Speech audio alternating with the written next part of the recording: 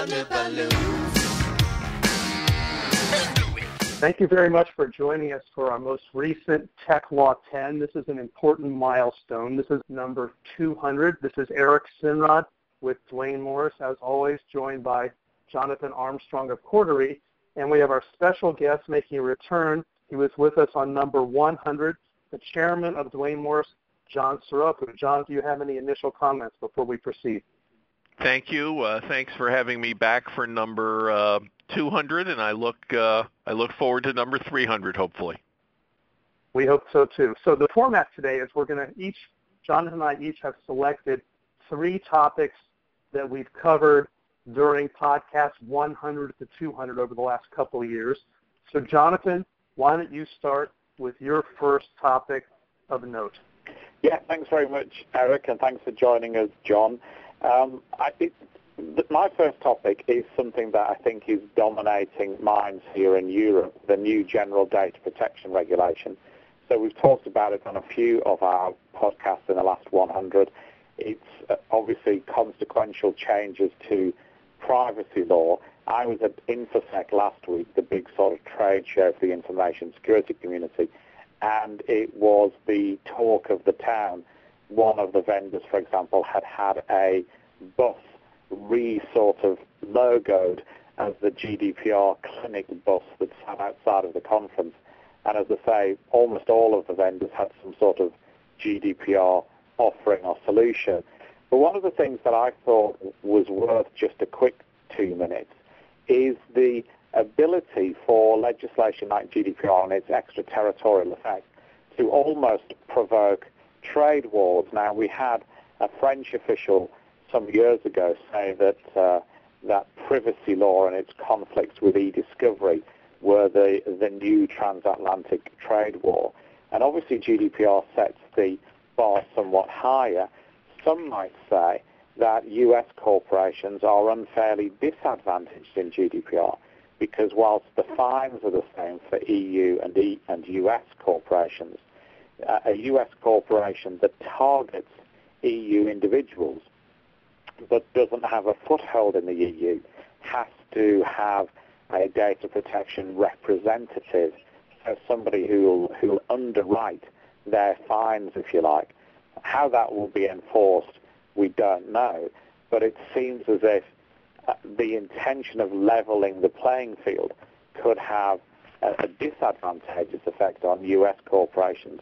And I guess my worry in the current environment is whether we need anything else to sort of provoke trade restrictions, or whether it's a time when we should be reaching out to see if there are ways in which we can work together rather than call each other's systems worse and try and bring in these punishments. So I wondered if either of you had any views on that. Well, I can jump in quickly. This is Eric, and that is, I do think we need to have some uniformity and harmony internationally when it comes to privacy issues. We've had different standards with respect to data flow going between countries. Generally speaking, I think Europe has been more strict in protecting privacy. We here, when we're advising in the U.S., we do explain that, good privacy is good business, and privacy is sort of like oxygen for consumers. You don't really notice it until it's gone, and it does need to be protected. John, do you have any comments? No, I agree. I agree with you, and it's a fast-evolving situation. I'm the amateur looking from the outside. You guys have the more expert view on this, but obviously as the person responsible for these kinds of issues within our organization, it seems that these issues keep mounting up.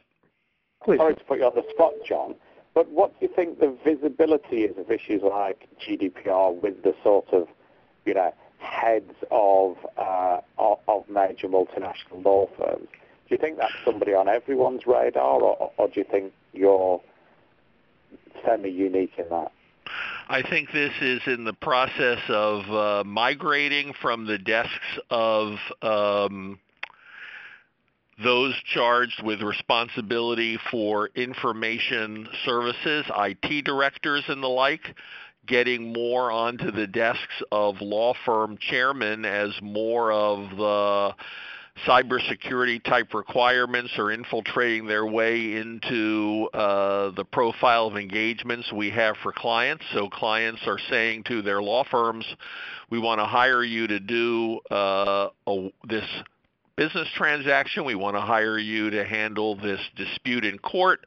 But first we want to know internally how you're handling security, how you would be handling our client files, and that I think is taking it from more of a cloistered area where it's on the desk of a law firm's IT director and putting it more front and center on the desks of people who run law firms, because they're seeing there's a linkage between having that under control on the one hand and continuing to add clients and do business on the other hand.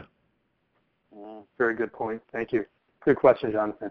So as my number one of three is the one story that kept coming back multiple times, probably more than any other story, and that's Ashley Madison.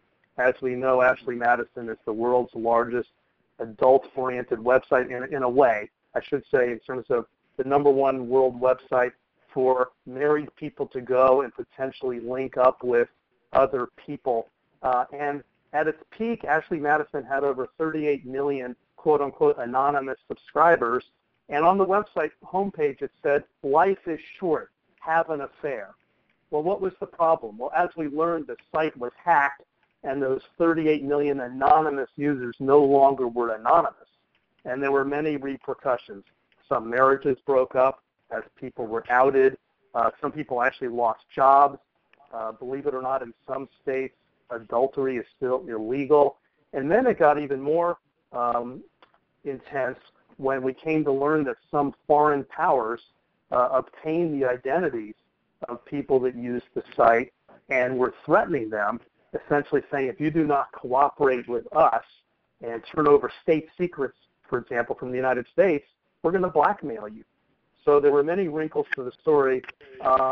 It was obviously interesting in terms of content and procedure, but it really brought home the vulnerabilities we have in terms of information now living out in the wild on the internet. So if either of you have comments on that story, love to hear them. I have a quick thought. I was at a conference in Gibraltar this week, and I think, again, it's indicative of the point John just made about this coming to the top of the organisation. The conference in Gibraltar was attended by the governor, who not only gave a sort of kick-off speech, but he was there for the full day and seemed very engaged. I had a chat with him for 20 minutes or so, very engaged in the whole topic. And the Chief Minister of Gibraltar was there as well, who'd flown back from giving a speech in the UN to come and appear for the second half of the conference. So I think it's definitely at the very top of organisations. And Ashley Madison was still being talked about at this conference, exactly to your point, Eric, in that it allows people to be compromised. I think it's staggering. You know, one of our clients said, I think that north of 20 people in a large, respectable corporation had signed on to an adultery site using their work email. Mm-hmm. And obviously that compromises the organization as well as them as individuals, because the dark web is full of these lists of Ashley Madison users. If they've used the same email and the same password, and that's relatively common, then by the adultery site being compromised, then so is the corporate network. So, it's not just something of almost sniggering, prurient interest. I think it's a real vulnerability for corporations. If John has a view. Yeah, I mean, obviously with the case specifically of Ashley Madison, the reason there's sort of an enhanced attention to that is because of the nature of the site. Potentially embarrassing information, but embarrassing information can take many, many forms. It could take financial information. It could take other personal details that aren't of an explicitly sexual nature. So the whole idea of putting out personal data, putting out personal information on the internet, on sites that you are using because you believe them to be secure, and then learning that those sites or those operators have had a quote-unquote data breach is pretty harrowing. I mean, I think we've seen that story enough times now that people are sort of getting used to hearing that. Maybe they understand all the implications of it. Maybe they don't. But you're even hearing it with something as G-rated as major retailers having these kinds of data breaches. What does it really mean? You know, the television news certainly does a good job of giving a headline that there's been that kind of data breach. There isn't much analysis provided as to what that might mean for the affected consumers. So, Jonathan, you're number 2. Okay, yeah, my number 2 is a topic that I guess we could talk about for a day, but it's this whole issue around privacy activism, suspicion of governments, etc., etc. So from the Snowden revelations to the Schrems litigation, and we've talked quite a bit about the Max Schrems case, and as many of you know, I sat down and chatted with him in October about where he thought that the future of privacy was going and consumer activism against technology and its use, etc., etc. Remember, it all starts with allegations that Snowden made about the activities of the U.S. security services in particular and their viewing of people's material on the internet. And then this individual Austrian law student, Max Schrems, started this litigation which led to Safe Harbor, the scheme which was used by many U.S. corporations to legitimize the transfer of data from the EU to the U.S. It led to that collapsing. And I thought one of the interesting things that we could discuss in the next couple of minutes is where that goes next. Schrems and I had quite a good conversation, I thought, about how privacy regulation and fair trade regulation and antitrust regulation can't be seen in isolation, that in some respects they're 3 corners of the same triangle. And I think that we've had some examples of that more recently, for example, in the European Commission's intervention into a recent merger deal when the organisation concerned said that they wouldn't be merging data, and then they did. So what's sort of like a privacy issue then gets fined under the antitrust regime, and it's this almost like this complexity of digital regulation with different, as I say, corners of the same triangle, but also this rise of very intelligent and inventive activists who are using all sorts of different legal arguments and constraints as a crusade against some big businesses and their perceived bad practices. I wonder if either of you had a view in that. So have we always had these individuals with a cause that have fought through to conclusion?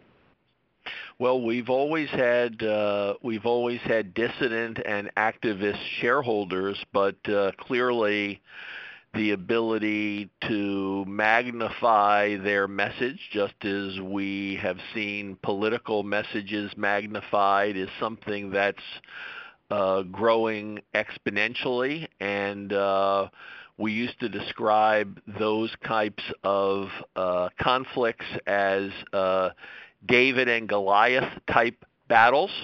Well, David these days has weaponry that's a lot more potent than a slingshot, right? And you really are moving from an era of what used to be 30, 40 years ago, asymmetrical warfare where might equaled right, to an environment in which individuals can take on certainly corporate structures, be a dissident shareholder or a dissatisfied consumer, and you can see a very, very real impact. Eric? Thank you. Yes, and I'll pick up on a different strand. You were talking about mergers, Jonathan, and we know that when companies now merge, we have to look at the private data they have and what assurances were given to consumers when they collected that data. So if a certain level of privacy protection was promised when a consumer gave information to company A, but then merges with company B, that merged company now still needs to protect data in the same way as originally promised. But you make an interesting point about the antitrust implications, and we're now like living in a world where you can actually have market power when it comes to private data, which is maybe something we should devote to another podcast. It's a very interesting topic.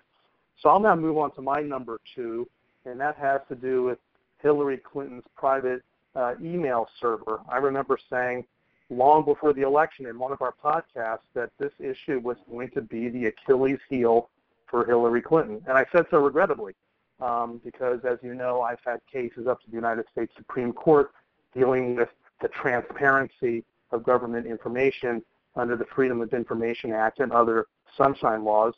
And I explained that, maybe the intent wasn't malevolent, but the fact was by putting her transactions as head of the State Department on a private email server, the data no longer is being treated as a government record that could be accessible to the public under proper procedures. And it was a recurrent theme that even got to the point of lock her up. I mean, it got pretty shrill. But nevertheless, it was the issue of issues that really dogged her in the presidential campaign. And she's not president, is she? So, any thoughts, guys?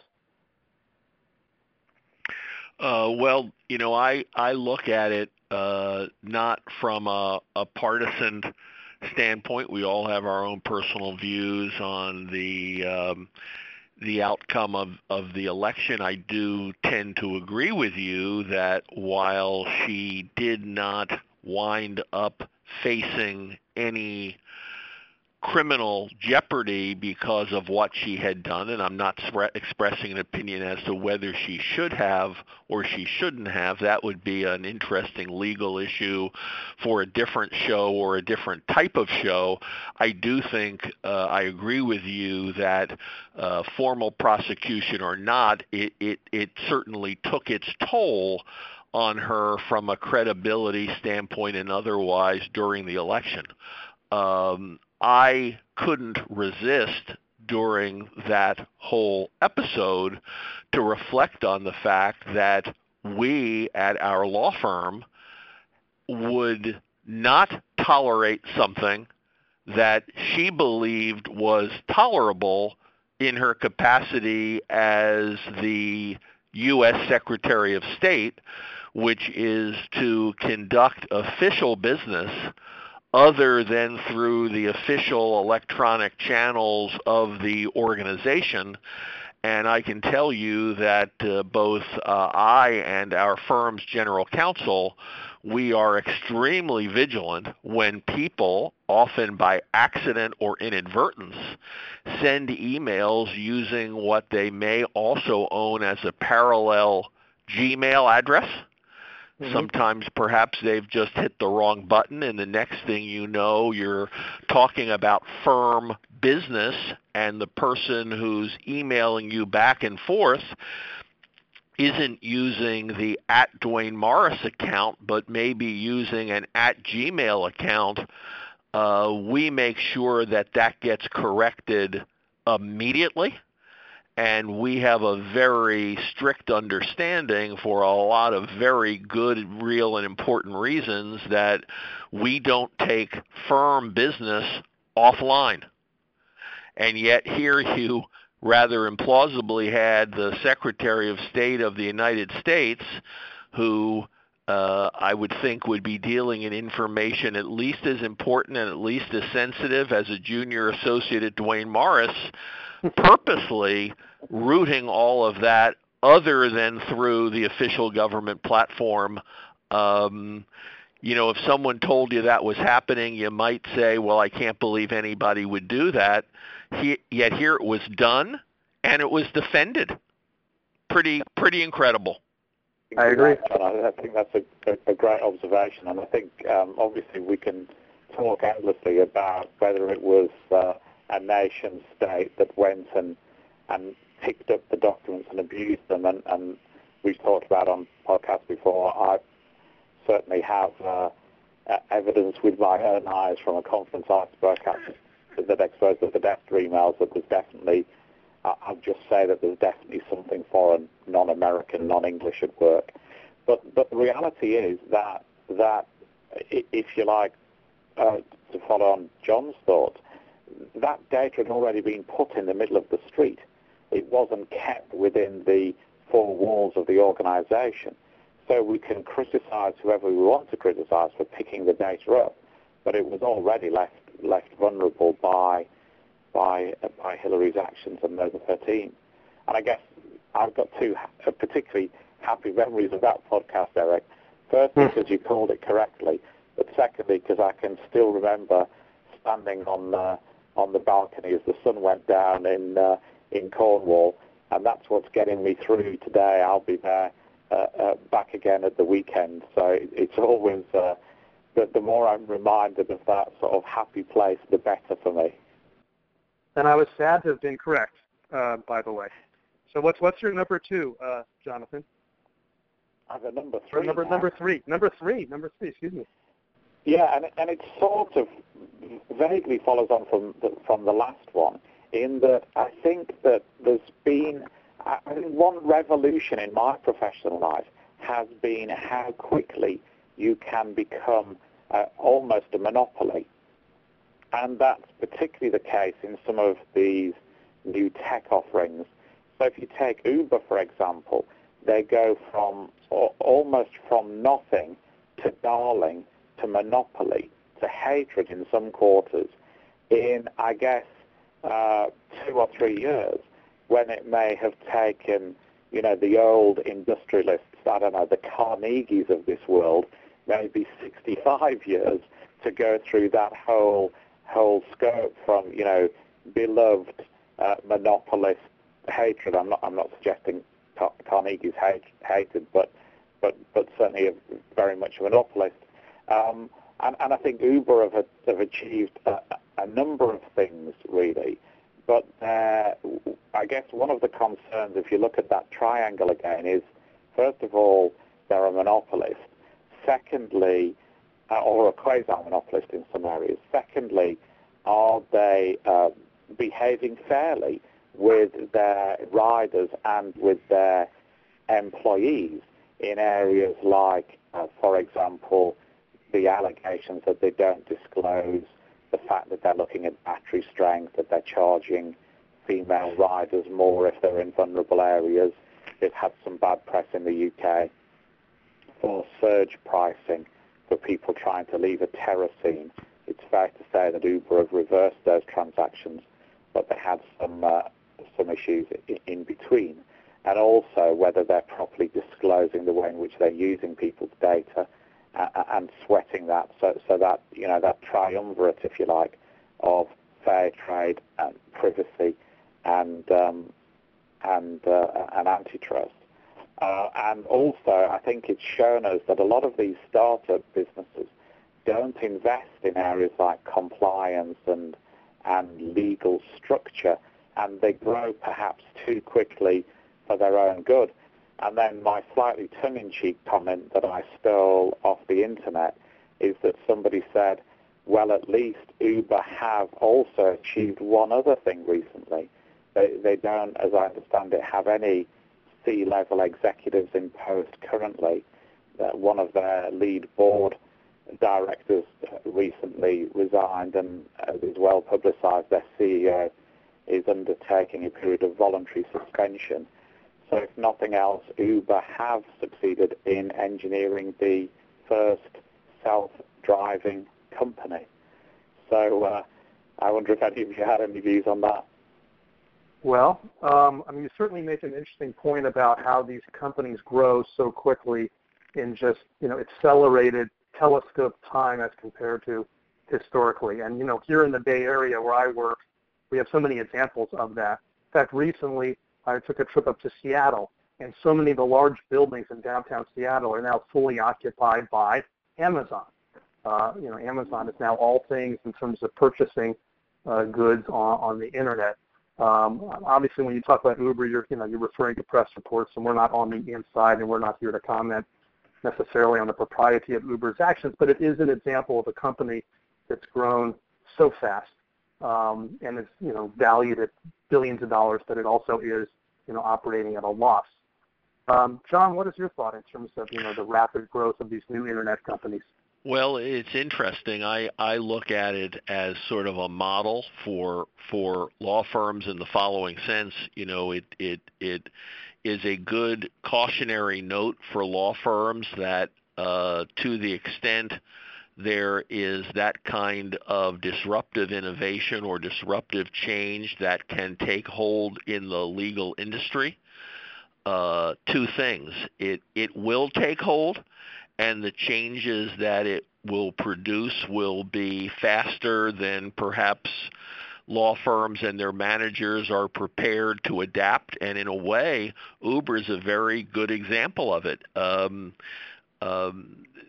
There is a client-centric or customer-centric element to the use of Uber that is not dissimilar to the transition that law firms are undergoing. In the old days or older days, a law firm and the associates it operated and partners it operated looked a little something like a commercial fleet of taxi cabs, right? The goal of the law firm was to have customers in all the cabs and all the cabs in motion, and after those cab rides were over, there was a dollar amount or an amount in pounds that was on the meter, and the customer really had to pay it. The customer was not in control. The operator was, and then you would just go get another customer. And Uber really reflects a much more customer-centered model or client-centered model